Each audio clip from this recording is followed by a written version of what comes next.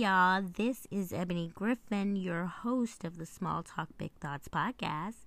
And it is already December, last month of the year. So many things have happened in this year. I hope that all has been well with you. This episode, we are going to concentrate on separation, separating from things. The separation. In this case, we are specifically talking about the act or the process of moving apart or forcing something apart or having a gap or space between something. From a biblical standpoint, there are 4 types of separation. There is, number 1, God separates us from others. 2, we separate ourselves from others, or they separate themselves from us. 3, we separate ourselves from God, and the last one is God separates himself from us.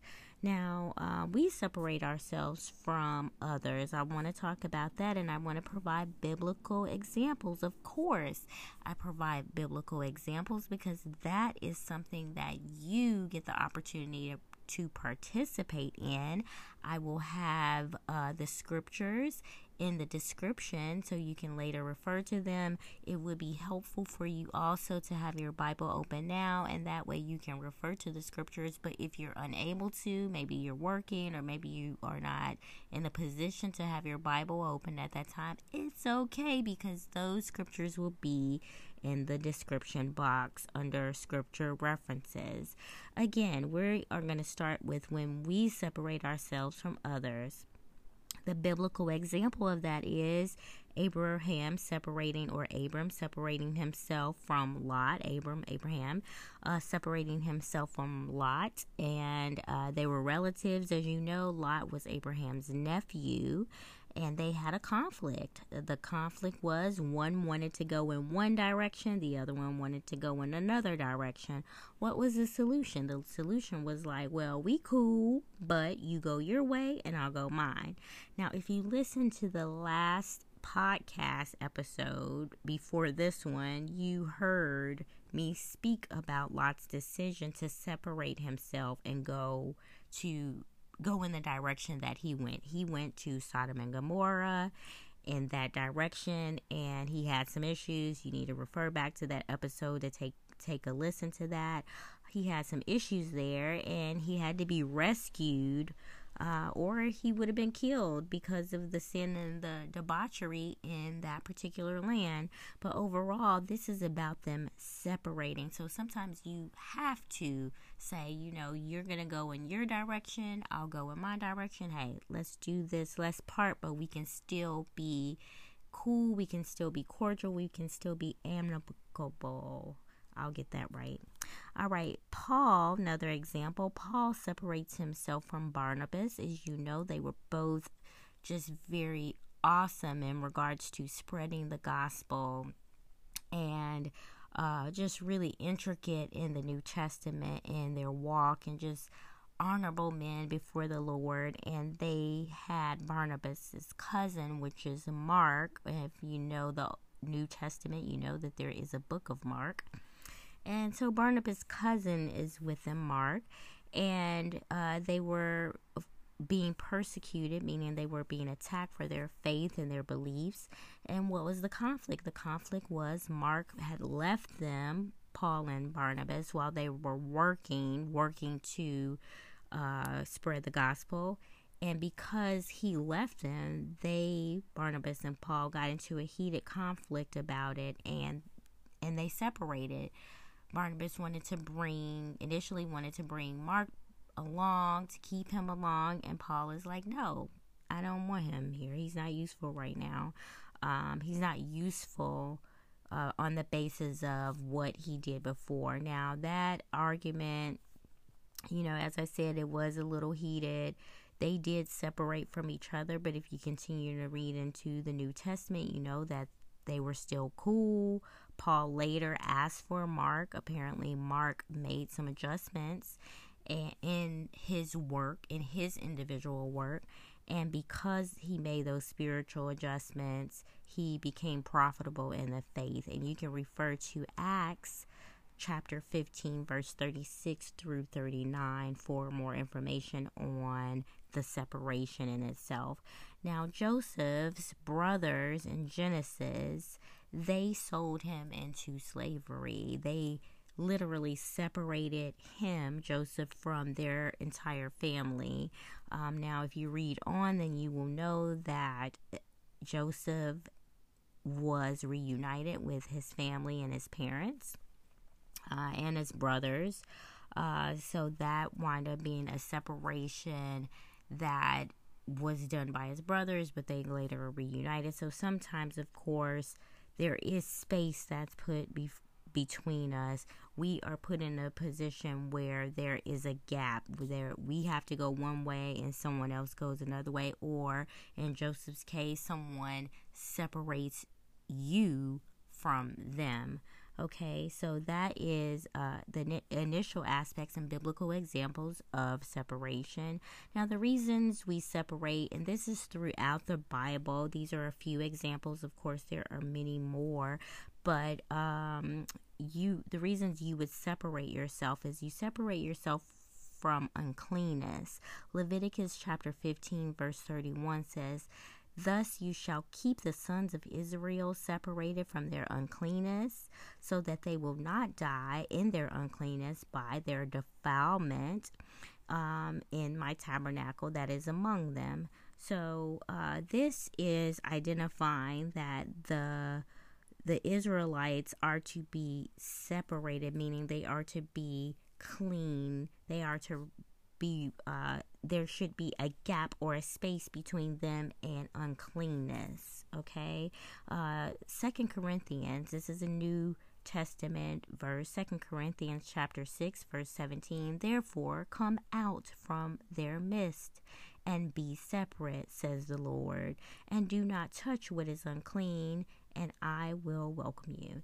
Now, this is really letting the Christians know at that point, these individuals who are Christ followers, believers in Christ, it is specifically identified that those individuals by Paul, whom we discussed earlier, says, "Come from their midst." Come out and from their midst, meaning separate yourself from those that are around you. He's speaking to the Corinthians, and he's telling the Corinthians to separate themselves and don't be united with those around them.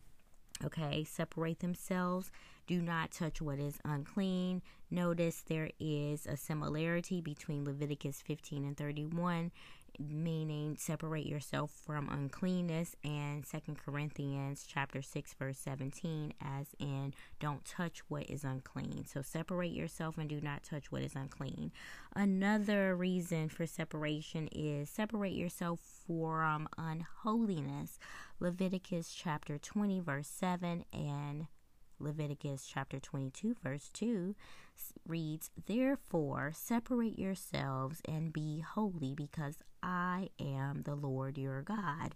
So in this case, there is a desire for us to be separate. God wants us to separate ourselves to be holy. Separate ourselves, remove ourselves, put a gap and a space between unholiness. Meaning if you see unholiness one way, you go the other way because you are striving to be holy.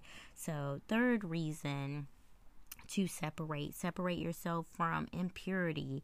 Ezra, you don't hear Ezra's often. I love the book of Ezra, but Ezra chapter 6, verse 21 reads, "The sons of Israel who returned from exile, and all those who had separated themselves from the impurities of the nation of the land to join them, to seek the Lord God of Israel, ate the Passover." So in this chapter and verse, Israel is instructing those individuals. They had separated themselves from impurity. So that is a reason to separate yourself. Number 4, separate yourself from bad company and unwise people. There are 2 scriptures here that I would like to highlight, and that 1 Corinthians chapter 15, verse 33, "Do not be deceived. bad company corrupts good morals. Now, we kind of hear things like birds of a feather flock together, but that really is similar. That's a similar thing. Bad company corrupts your good morals. Proverbs chapter 13 verse 20 says, "He who walks with wise men will be wise, but the companion of fools will suffer harm."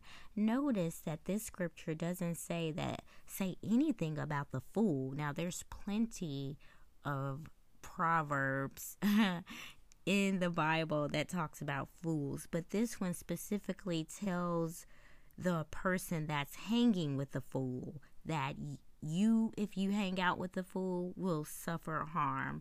So in this case, separate yourself from bad company because they corrupt good morals, and separate yourself from unwise people or fools because the result will be that you will suffer harm. Number 5, separate yourself from unbelievers. This scripture is always quoted, and it is, "Do not be unequally yoked." This doesn't mean discard folk or just, throw them to the wolves or throw up the hand. This means that if you notice that someone is not walking in the ways of you. Now, I mostly hear this scripture when people are talking about marriage. So they may tell someone, hey, don't be unequally yoked. Don't marry someone that's unequally yoked. And that's a great way to identify what your characteristics of your partner should be. But this scripture, "do not be unequally yoked," actually applies to every relationship in our lives. That means with your job, with your friends, with your business partners, with your spouse, with your in all relationships, do not be unequally yoked. Meaning, if they are not righteous, do not yoke yourself, tie yourself to someone that is not walking in the same direction. So when horses are yoked, when chattels and animals are yoked together, that means that they are tied together by the necks, right? And they are all tied for the purpose of them going in the same direction. But when you're unequally yoked, it's kind of similar to that whole Lot and Abraham example I gave earlier. Abraham wants to go one way, Lot wants to go another way, and if they were tied together by the neck, one would be going one way, the other one would be going another way, and they wouldn't be going anywhere because they would both be like vying for the opposite directions. So you're not going to go far if you're yoked or tied to someone that's going the opposite way. You want to be united, and you want to be yoked, tied to someone that is going in the same direction that you're going. So that's number 5. Separate yourself from unbelievers. If they do not believe in God, if they don't know God, it is not up to you to yoke yourself, to tie yourself to someone that is not. It makes things harder because, like I said, you're basically fighting for power. One person is going one way. It's more work to be tied to someone that does not believe in the same things that you believe in, that does not want to walk in the same direction that you want to walk. Now, hear this. I am not telling you, if you in your marriage or if you're in any type of business relationship or partnership with someone and things are not going right and y'all have conflict, I ain't telling you to drop that or walk away from that. But you definitely need to consider how you would become equally yoked, what would be the best practices for you. So I just want to kind of give a disclaimer there. The number 6, separate yourself from lust. This is pretty self-explanatory, but I will go into it a little bit more because there is a notion of like one-sidedness when we hear the word lust. So 1 Peter chapter 2 verse 11 says, "Beloved, I urge you as aliens and strangers to abstain from fleshly lusts which wage war against the soul." Remember, from this standpoint, it's overall lust. do not, fleshly lust actually is being very specific here in regards to lust. First Peter is saying, don't be controlled by lust, okay? Because it damages your soul. Now, I want to say that lust does not always apply to sex. And so when we hear the word lust, people just automatically think about lusty eyes and somebody lusting after somebody's body, or just all these things. But they're more sexual or sensual.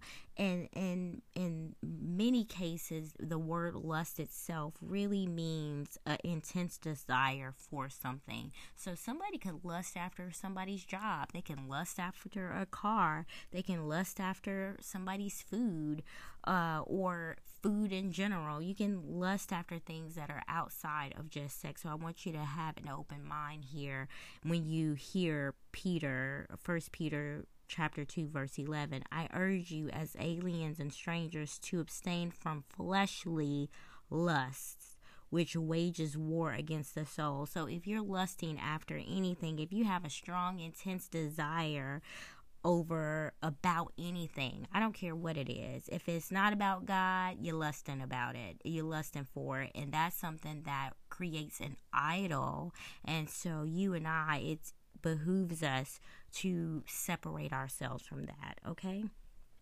So, going to the next level, those are the reasons that we separate ourselves. Those are some things we separate ourselves from. Now we want to talk a little bit about when God separates us.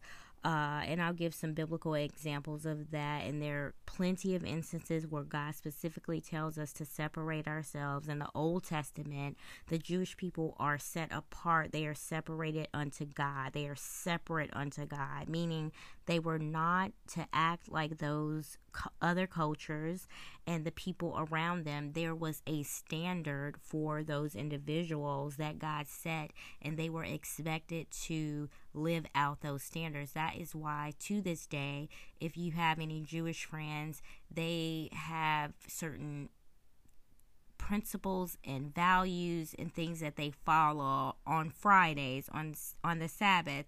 There are certain things that they do, and it is automatic, and a part of that is because of what they learned in the Old Testament in regards to the standard that God set before them. So we are to be separate. Now, with that being said, as I said before, the Jewish people are still the chosen people.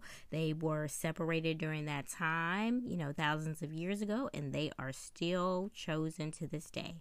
Now, for the New Testament, we as Gentiles, you and I, if you're listening to this podcast, and you're a believer in Christ Jesus, then you would be a Gentile if you're not a Jewish person for Jesus. And so as Gentiles, we are included in the kingdom church, and we are held to the same standard of separation as the Jewish people. And so we are set apart. As they are set apart, we too are set apart.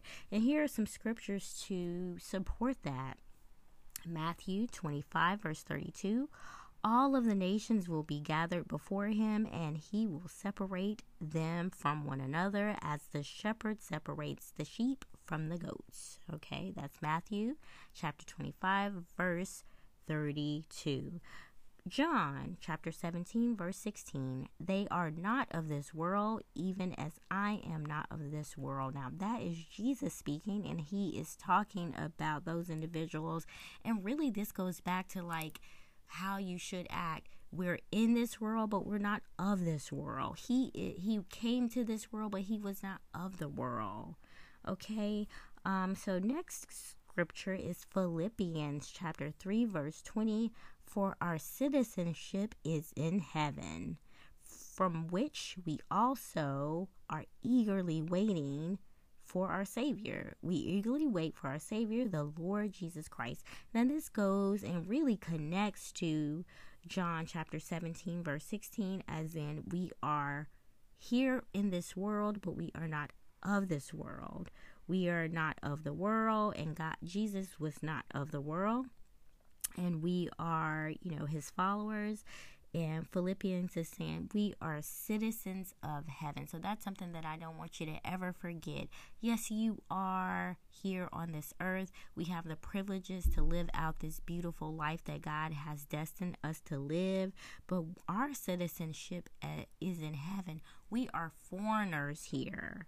Our citizenship is in heaven. We have those, when the moment you come to know Christ, the moment you say yes to God, you got a passport stamp, and that stamp is on you. That mark is on you, and it is, I am saved. I am saved. I belong to God, and I am just a foreigner here in this world. My passport is stamped for heaven. So that is Philippians chapter 3, verse 20. Now, as I said before, there are so many scriptures to express when you're in the faith and your spirit is different from the masses because you belong to God. So there are many scriptures that show how and why we need to separate ourselves from the world.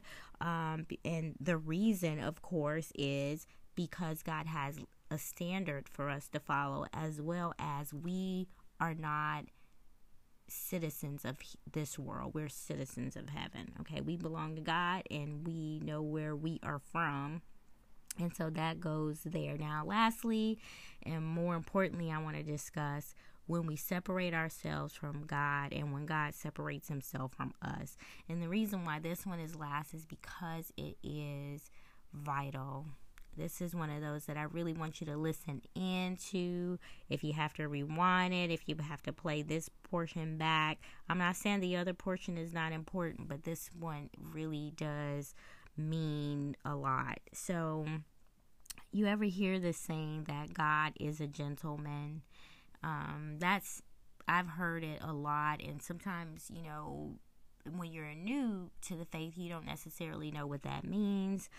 But what that means is that God, he pursues us like a gentleman, and now I'm talking old school gentlemen, not like these, these new cats. I mean, I don't know. They don't know how to pursue, but we're not talking about that. We're talking about old school with courtesy, with, finesse. God pursues us, and he doesn't force himself. He's not going to force you. He's not going to be like, be a Christian, walk in my ways. No, you may feel pressure, or you may feel this desire, this strong desire, but it's not pressure. He is a gentleman. He's not going to force himself upon you to follow him. It's like maybe other religions do it, but that is not the way that this Christ walk is. So because of that, God gives us every opportunity to choose him, So you have the opportunity to choose. I have the opportunity to choose him and get to know him. And when I say choose him and know him, I mean you really dig deep. You get in his face. You want to know him so much. You want to understand his ways. You want to love up on him. You can't get enough of him. You want him to love you. He don't mind loving you. You are in his space. And that really is the gentleman aspect of God. He doesn't pressure or push. However, some of us we don't open ourselves up to his invitations. So that means that when he is pursuing us, we push him away. We put a gap between God and us. And that's really separating ourselves from him. Now, I don't, you may have heard someone say, or maybe you have even said, I don't have time for all that Christian stuff, that Bible thumping stuff. Some people have said there ain't no God. I have so much to focus on. I got to focus on my schooling, my job, my kids, my mate. These are the things that people say. And I'm not knocking you for all the things that you have going on, but I think that is a testament to someone pushing God away, putting space between the person. And so when God is continuously pushed away, that is the separation. And he turns you over to yourself, meaning he lets you go your way and do what you want to do. And it's not a conflict. It's like, I'm not going to hound you. I want you to choose me. God wants us to choose him voluntarily. Okay, now a lot of these other religions are like, listen, choose us or you're gonna die. No, this Christ walk is different. It's not a brutal walk. It's choose to follow me. Choose me and I got you covered. Choose me and I got your back. And so when we don't choose him, like I said, it's no pressure. But when you don't choose him, you are making the decision to intentionally separate yourself from him. And this scripture is applies to that. It reads, and this is Matthew chapter 7 verse 23. It says, "Depart from me, I never knew you." I'm going to read that again. This is God saying, "Depart from me, I never knew you." Now that is what separation really looks like. So when you hear that, God telling you to separate yourself, depart, go on now, go on. He's telling you, go on now. As in, I pursued you. I put 1,000 people, so many people in your path, maybe 1,000 or more. I put commercials before you. I put scriptures before you. I put songs before you, and you ignored me. And you're not choosing me, and you didn't choose me. And now the lifetime is up. Your lifetime is up. Okay, he says, "Depart from me, I never knew you." So listen, people, you don't want to hear that. I don't want to hear that. In fact, I ain't gonna hear it. Okay, I'm not hearing that.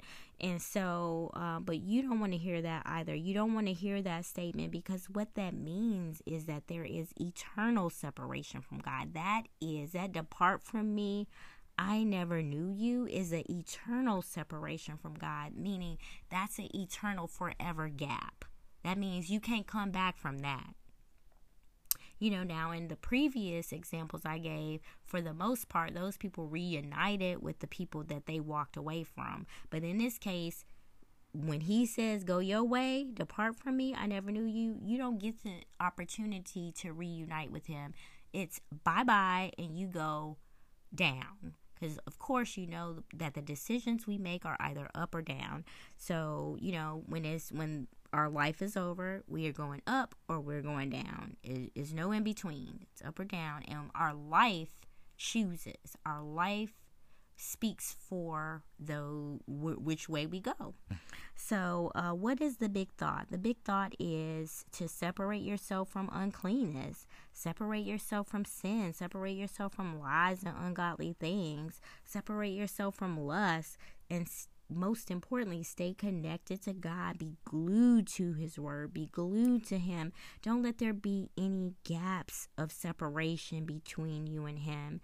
And I want to end with this scripture, which you may have heard. It's in Romans chapter 8, verse 35 through 39. And this is a part of the big thought. It says, "Who will separate us from the love of God? Will tribulation or distress, or persecution, or famine, or nakedness, or peril, or the sword?" Now I'll read that again. Who will separate us from the love of God? And basically there is a walkthrough of all of these things, and it's who will separate us? Well, your life answers that question.